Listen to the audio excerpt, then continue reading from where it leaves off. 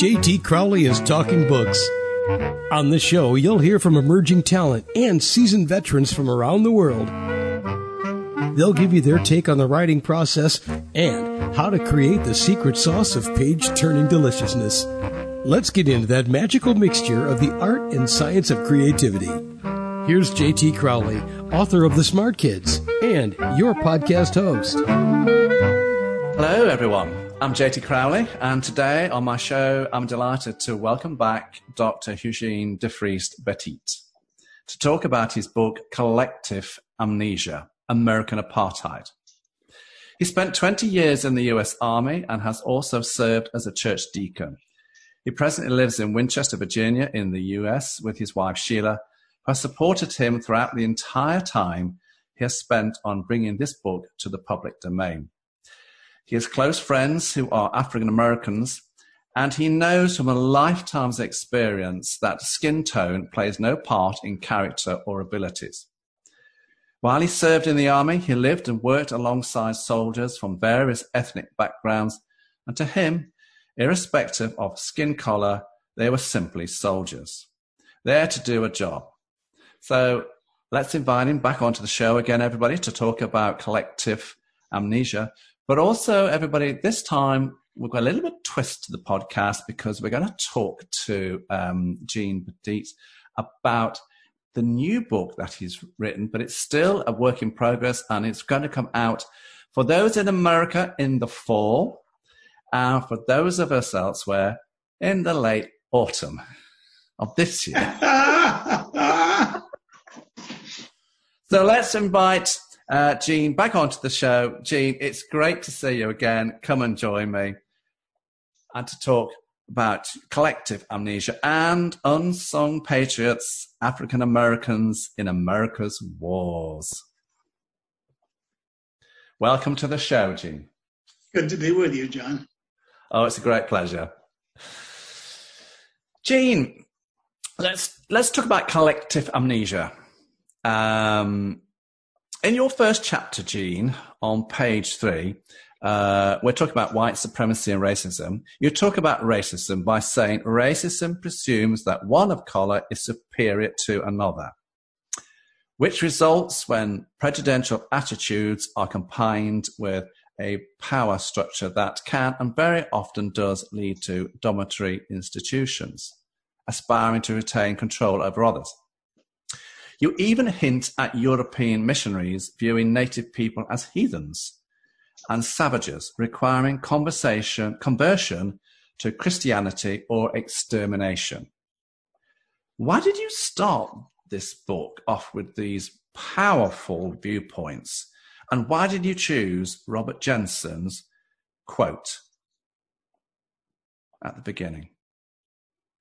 Well, I can't remember the quote offhand. It would be more powerful if I could guess it, I guess. But anyway, he's a professor of journalism at a university in Texas. He is. It's a powerful quote. I could get it pretty fast. No, that's fine.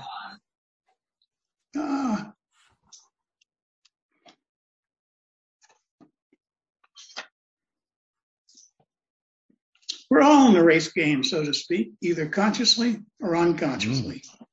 We can reject white supremacy and support racial projects aimed at a democratic distribution of power and a just distribution of resources.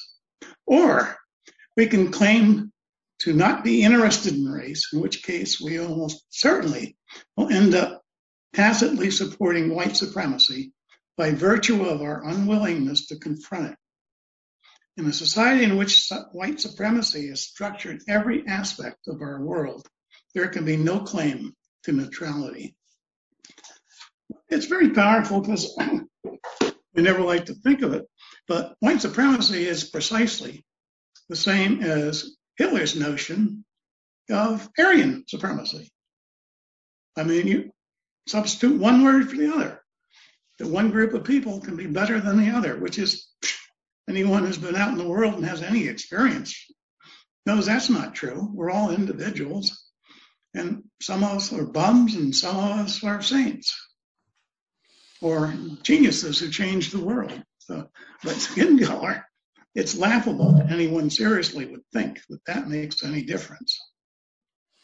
Oh, yes, some for right or wrong reasons,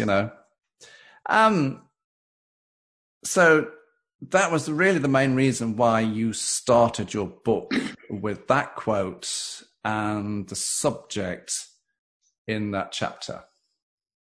Yeah, that's where all this stuff begins. That's where, it seems incredible to us now that the concept of race didn't exist 500 years ago. It basically was invented so that Virginia planters could justify enslaving Black people from Africa for life.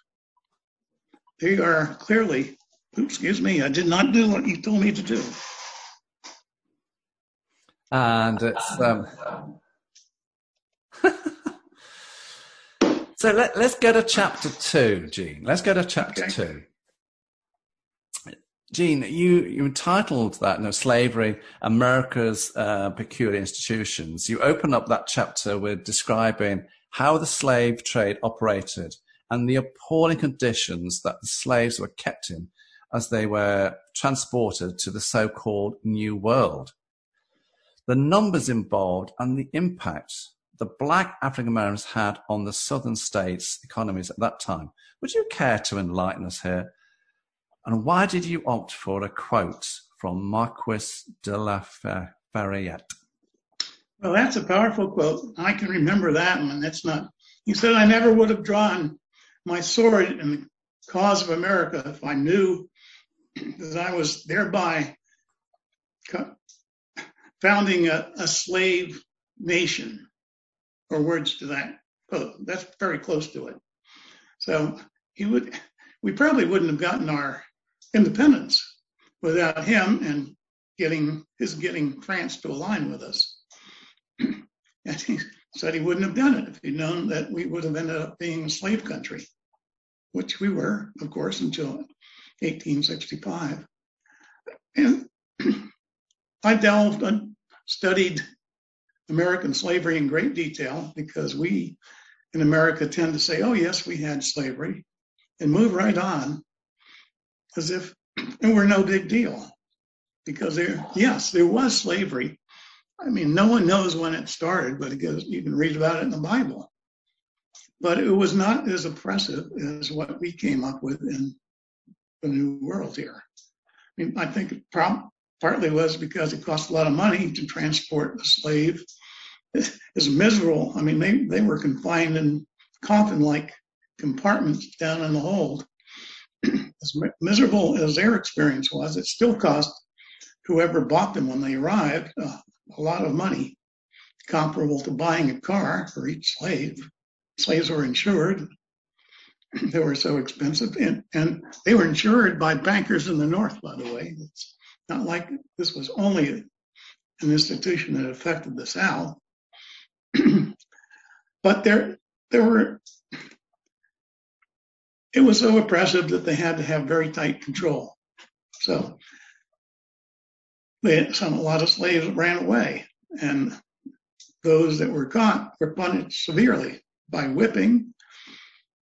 Some had some appendages, like an ear or a foot, or toes. I don't think foot, but because they couldn't have done much work. But if any one of your viewers watched Roots, oh yes, the protagonist Kunta Kinte, in fact, had his toes chopped off the first time he ran away. It's not only a deterrent, so he wouldn't do it again, but it made it very hard for him to walk, and unlikely that he would do it again.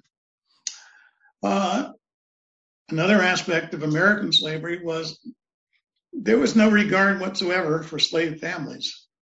So mothers and fathers were sold off from each other.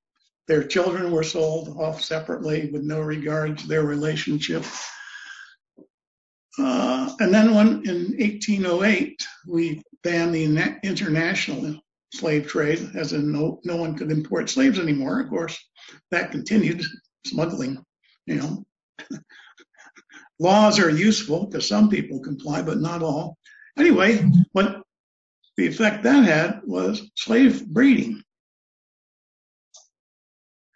Another unbelievable aspect is even though slaves were said not to be human, their masters often slept with their female slaves. That's why we have so many what we call mulattoes. I mean, there are other terms, Creoles, mixed race. They didn't all come from liaisons with the owners, but many of them did. And for instance, Thomas Jefferson, who we hold in the highest regard, and rightly so, but he had a long time liaison with Sally Hemings. They had 6 children. And he freed them in his will, and he died, but no other slaves because his estate was in debt and he needed to sell those slaves off to pay it. So if you look into it, it's actually pretty ghastly, even though some Southerners said, oh, the slaves were happy. We treated them well. They got, it was like they had Social Security. They didn't have to worry about food or clothing. Yeah, well, they got one new set of clothing a year, and it was the cheapest. And it's quite interesting, when we think about the apartheid movement in South Africa, we think that glad you brought that up. That was nothing, compared to the hundreds of years that's been going on in the US. Yeah, in fact, Hitler said he admired America for the way we got away with our version of apartheid when in the rest of the world, of course, it wasn't happening in South America, South Africa, and Rhodesia when he was alive, but we never got called on our apartheid. It just was. And that's why apartheid is part of the subtitle in the book, isn't it? Yes. Jean, can we go to chapter 5 now? It's headed up Emancipation and Reconstruction, because I think this is a very important chapter.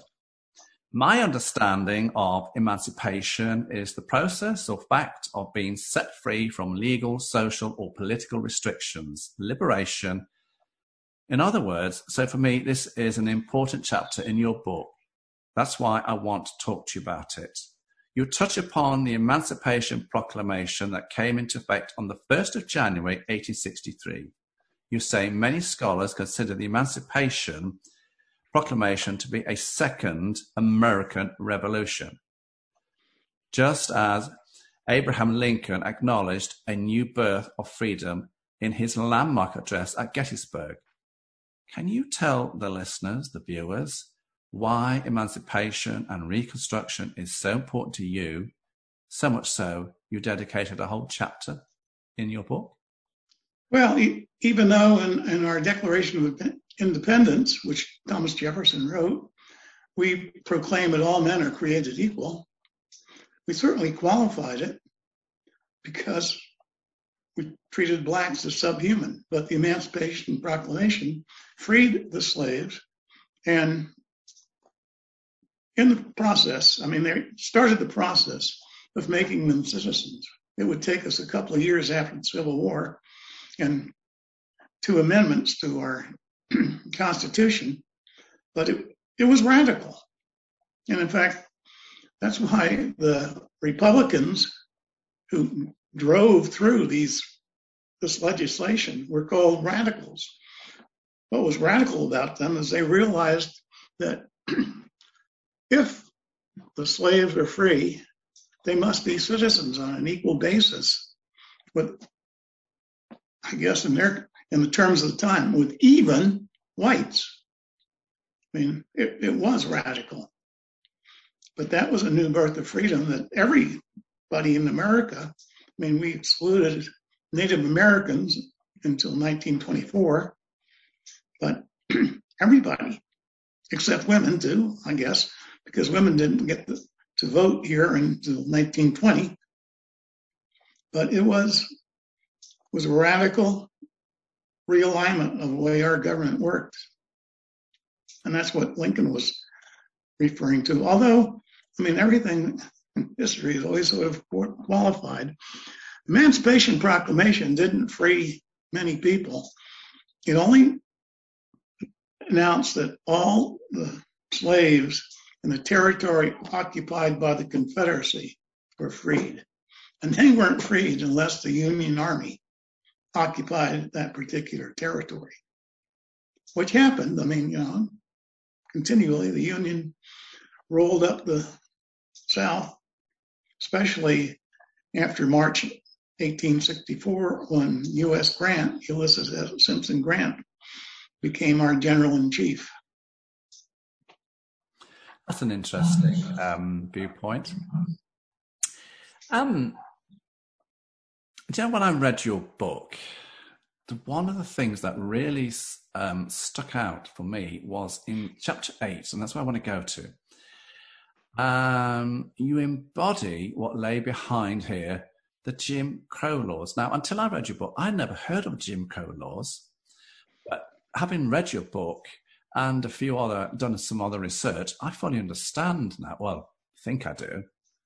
Now, but when I researched Jim Crow laws to see why you talk about them in this chapter, they were state and local laws that enforced racial segregation in the southern US states. Other areas had similar policies, but over time distanced themselves by banning discrimination in public places and voting. But basically, the southern states adopted these laws to ensure black people during the Reconstruction period were disenfranchised from making any political or economical gains. Am I right? Well, during Reconstruction, the blacks were enfranchised. That was our 15th Amendment. But of course, Southerners were never happy with that, and there was always a struggle going back and forth. The U.S. Army was down there until 1877 to kind of keep a lid on, because there was a Ku Klux Klan going around terrorizing and murdering people. There was a lot of bribery and fraud. Forgot my little stream there. But it was only after 1877 when we had a very tight, very close presidential election. In fact, the Democratic candidate, Tilden, most likely won the popular vote and the Electoral College vote. But it was so close that we had a special commission of, well, I won't go into the commission, but ultimately they gave it to the Republican candidate, Rutherford B. Hayes, on the condition that the troops be withdrawn from the southern states. After that, the South gradually had things their way. It took a while to change things. And I quoted in that chapter from a Southern historian, as a matter of fact, named Woodward, who said essentially that those who say that Jim Crow originated from Reconstruction and the struggle with blacks and whites are embarrassed by the fact that it didn't happen until many years later, starting in around 1890, and going into the 1910s and 20s, where they were still solidifying, passing new laws that made it harder and harder and more oppressive for blacks. And besides laws, there were laws that prohibited blacks and whites from marrying, for instance. And unbelievably, that law was not repealed by our Supreme Court until 1967. I know that full well. The Jim Crow laws, as far as I understand, were still floating around until 1965. Am I right? Oh, yeah. And I'm just saying, here's one, the miscegenation. That was not stricken until 1967. That was a year after I graduated from college, so I remember that. It's pretty stark, amazing to me. I'm an Army brat. I had no idea of all this stuff. And it wasn't just laws, it was custom, which sometimes Southerners call it folkways. Folk laws. Folkways. Folk laws. Yeah, which, which one of the quotes was, it gave the power to every streetcar driver, bus driver, theater usher, anybody, or punks, young guys who wanted to terrorize any old black, any old where. It was a very incredibly nasty system. And I don't know exactly why it was called Jim Crow, but Jim Crow was a minstrel dance where whites would put blackface on and talking dialogue, singing dialogue, and basically it was meant to put down blacks. So how all that system got to be called Jim Crow is still a mystery to me. I haven't made that connection. I want to move on, Dr. Petit, to chapter 10 in your book. This is the Civil Rights Movement, 1947 to 1980, Redeeming the Soul of American. The American Civil Rights Movement was a political movement, as far as I can see, and a campaign from 1954 to 1968 in the US to abolish institutional racial segregation, discrimination, and disenfranchisement throughout the US. And of course, the movement had its roots in the Reconstruction era during the late 1970s, although it made its largest legislative gains in the 1960s. After years of direct action and grassroots protests. This is a very important chapter in your book, and of course the movement is synonymous with Martin Luther King Jr. You have some interesting views around this area. Would you like to discuss them, talk to us, why you put them in there? Why? I have more views that weren't necessarily in that book, which I've come to learn that African Americans resisted being put in the lower caste system from the get-go. I mean, that's the slaves who ran away were resisting that. We had a great black. He was a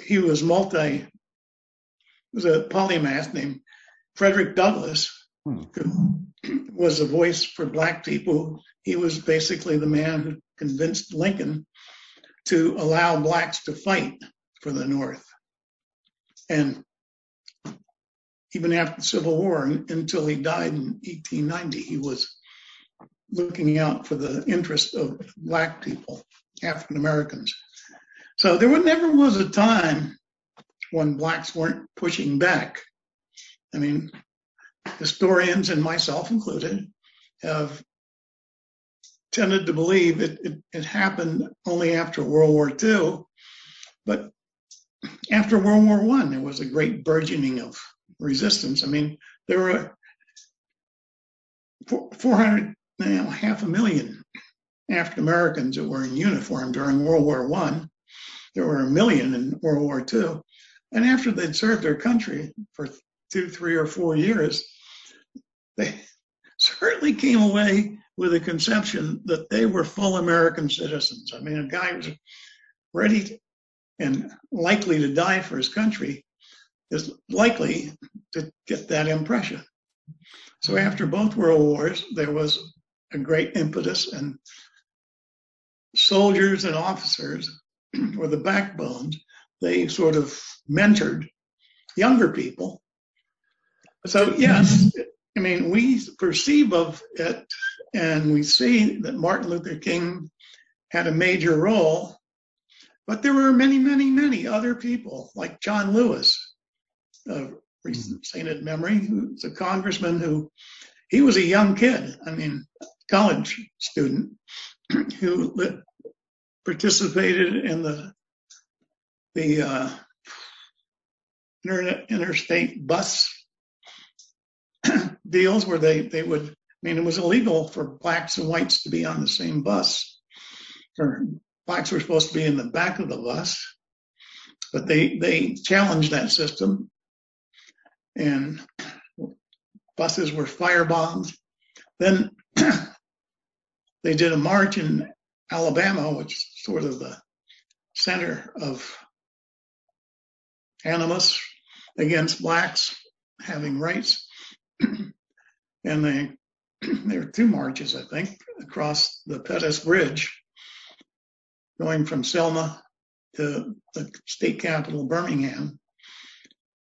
And the first time, John Lewis got beaten to a pulp.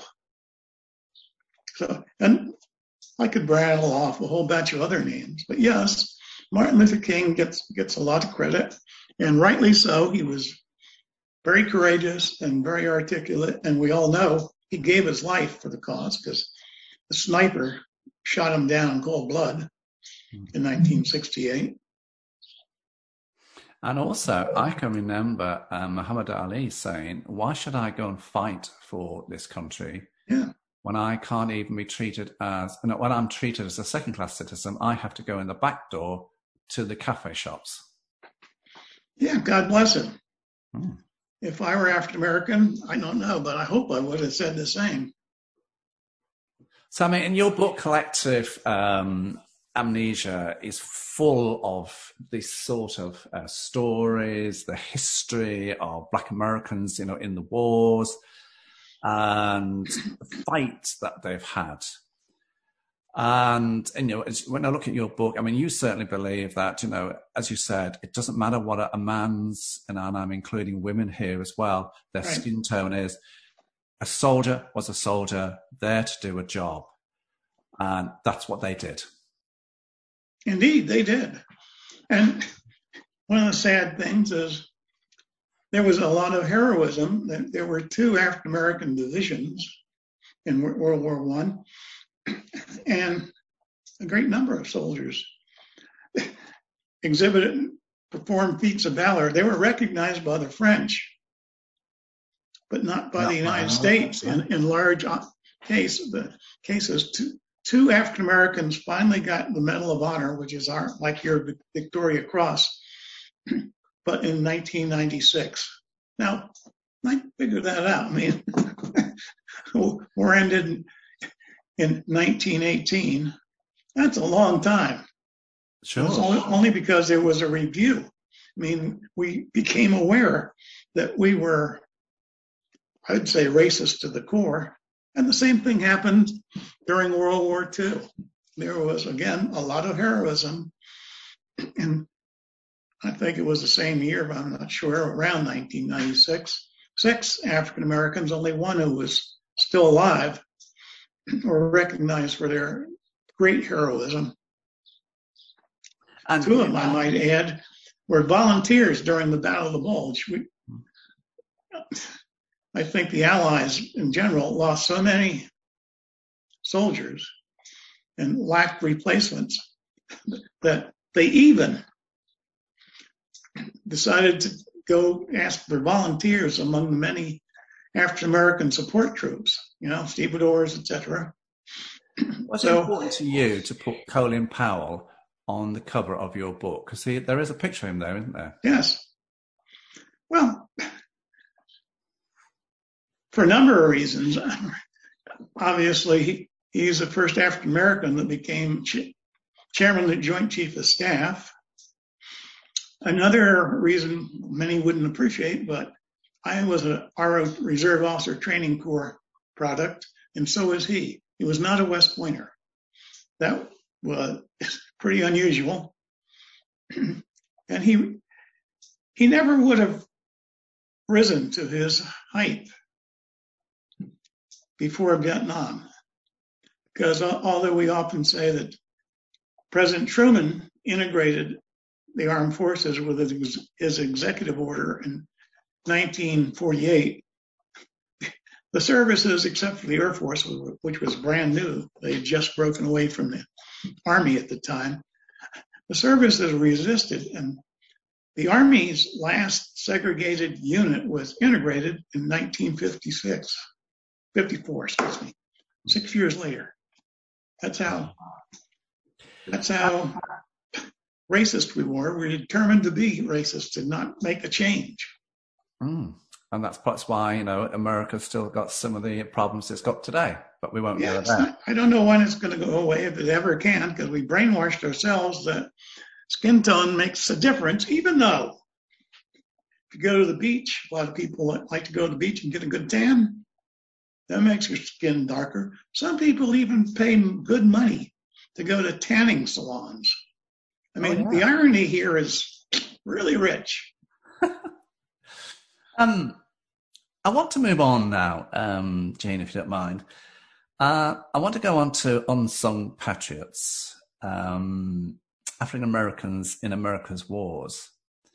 And it's quite interesting. I mean, this book, everybody, is still a work in progress. It's draft format. Well, let me interrupt you, though. It's not a work in progress. It's submitted. It's the only work in progress is they're setting the type to it because Stackpole is it worked. I have a contract with them. First time that I didn't have to pay to have one of my books printed. They're paying me.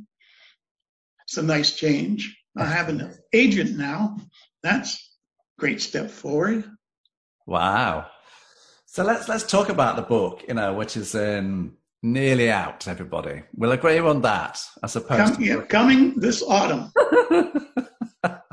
This autumn for us in Europe and in the UK, and for Americans, it's in the fall. I always say autumn too, John. Come on. Don't pull my chain. You've got the opening gambit here. It says, in the preface, despite centuries of oppression and abuse, African Americans remain loyal to the United States, fighting for this country even as slaves, even when they did not enjoy full citizenship. White supremacy has always played a major role in our history, distorting our potential as a nation. Not until recent times have blacks experienced anything like a level playing field in the military or society, as this book graphically demonstrates. So this is a continuation on, isn't it, of collective amnesia? It is, and let me tell you how it happened. After collective amnesia, I kept on studying, and I wrote now it's a 700-page book that I call African Americans in American History, 1526 to the present, because it turns out there were African Americans who arrived in Florida with the Spanish, first in 1526 in a settlement that didn't last, but also in the oldest city in North America, St. Petersburg, which was 1565. So we tend to be, pardon me, Anglo-centric. Ooh. And we forget about the Spaniards. We're talking about North America. They got there first. Wow. Now, in the book. Yeah. But anyway, I had a different publisher who said, we like the way you write, but this book is just way too much for us. We don't envision anything of its scope. Couldn't you find a more focused topic? And being retired military and kind of grooving on things military and history, I said, sure you can. I'll write you a book about blacks in America's wars. And he liked it. It's just that Roman Littlefield, which is the larger company of Stackpole, they liked it too. And I decided, well, they're far better people to go with. They're much bigger than this other company and likely to sell more copies, and be more widely known. Because I think, to be 100% truthful, I figure that this is a very subversive book. Oh, yeah. Americans are interested in things military. Yeah. And they should, because it's a large part of our history. And they will learn just about everything that's in collective amnesia, as in the harm that racism has caused us. And of course, as well as the serious harm to African Americans while reading this adventure story. Let's get down to it. Yeah. So in the book, I believe there's going to be 8 chapters. Chapter 1 is Colonial Wars, Revolutionary War and War of 1812. Chapter 2 is US colored troops in the Civil War. Chapter 3 is Black Soldiers in Grey and Butternuts. 4, Buffalo Soldiers. Chapter 5, African American Service in World War I. 6, African American service in World War II. Chapter 7, Korea, 24th Infantry, the last Buffalo Soldier Unit, disbanded. And Chapter 8, Vietnam Today. So those are the 8 titles to the chapters that are coming up in this new book, everybody. We could be here for a long time going through this book, so I just want to go briefly back to Chapter 1. And can you talk to us why you've written this chapter? Because it's the colonial policy regarding blacks' militia service was inconsistent, but in times of trouble, blacks often bore arms. Why Chapter 1? Well, that's where it all started. I mean, you start a story, you got to start at the beginning. And it's very interesting because blacks signed up to fight. I mean, they were Lexington and Concord. They were Black Minutemen. And they were at Bunker Hill, too. But it turned out that George Washington, who was a Virginian, wasn't all that comfortable with having black soldiers. And they went back and forth. They said no, but then they changed their mind. And the major reason they changed their mind was the British leadership was recruiting blacks. Lord Dunmore, who was the governor of Virginia, recruited what he called an Ethiopian regiment. It wasn't much of a regiment. It was only 300 troops or so. But there were other leaders, British leaders, who were recruiting blacks. So we really had no choice. You know, I mean, so it's very interesting, don't you think? I do. What grabbed me in this book was Chapter 4, Buffalo Soldiers. And, you know, it's authorized by Congress in 1866 for regular army regiments, compiled a remarkable record in 85 years of service known as Buffalo Soldiers. Explain to us, Gene, who are non-Americans, Buffalo Soldiers. What's this about? Well, 2 of those regiments were cavalry and 2 were, of course, infantry. The 2 cavalry regiments were fully 1/5 of the cavalry that fought the Indians out west, Native Americans. I mean, we have new terminology all the time. Not sure what's copacetic, but we always call them Indians, so I'll just do that. And it's very interesting because Grant, U.S. Grant, he handpicked the colonels of those regiments. So, like, your listeners probably have never heard of Benjamin Grierson, but he is the one that led 2 raids across the length of Mississippi down to Louisiana. You know, three cavalry regiments he had. The first time was an amazing feat, and he did it again, which I didn't know. I mean, that's not widely known. So he was one of the best, and he commanded the 10th Cavalry Regiment until he retired in 1891. So from 1866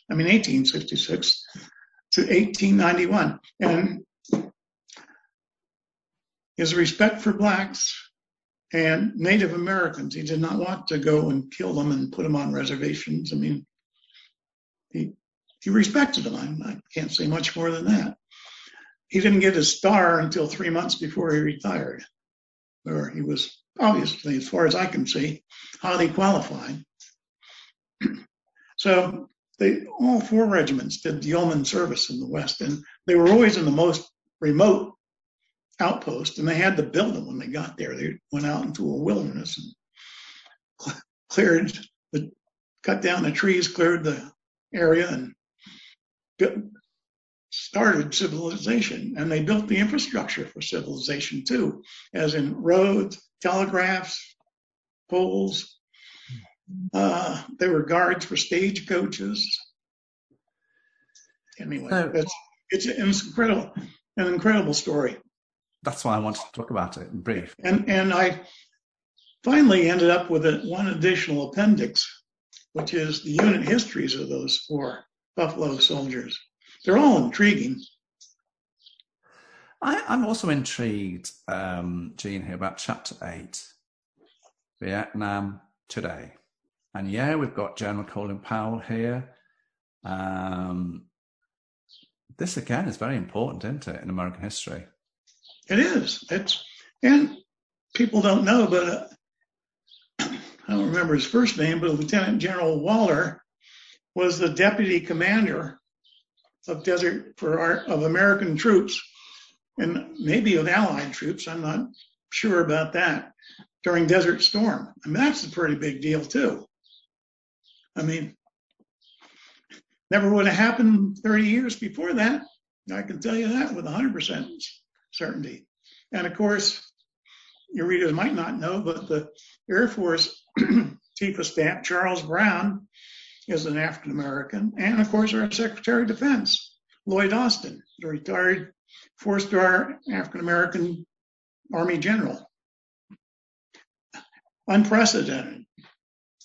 Oh, absolutely. And one of my appendices, I'm big on appendices, lists roughly 400 black generals and admirals. And they started, the first African American general was in 1940, so getting to 400 in that brief amount of time is, I think, significant. Absolutely. I like this quote here. And it's by, I hope I get her name right, everybody, Maya Angelou. Perfect. It's, won't it be wonderful when Black history and Native American history and Jewish history and all of US history is taught from one book?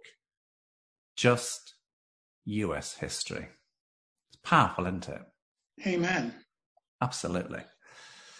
What's new for Gene Protect then, going forward? And it's not like with Collective Amnesia. Is there going to be a children's version? What's happening? What's going on with you? Well, I'm not calling it children's version anymore. I call it a young adult version. Mm-hmm.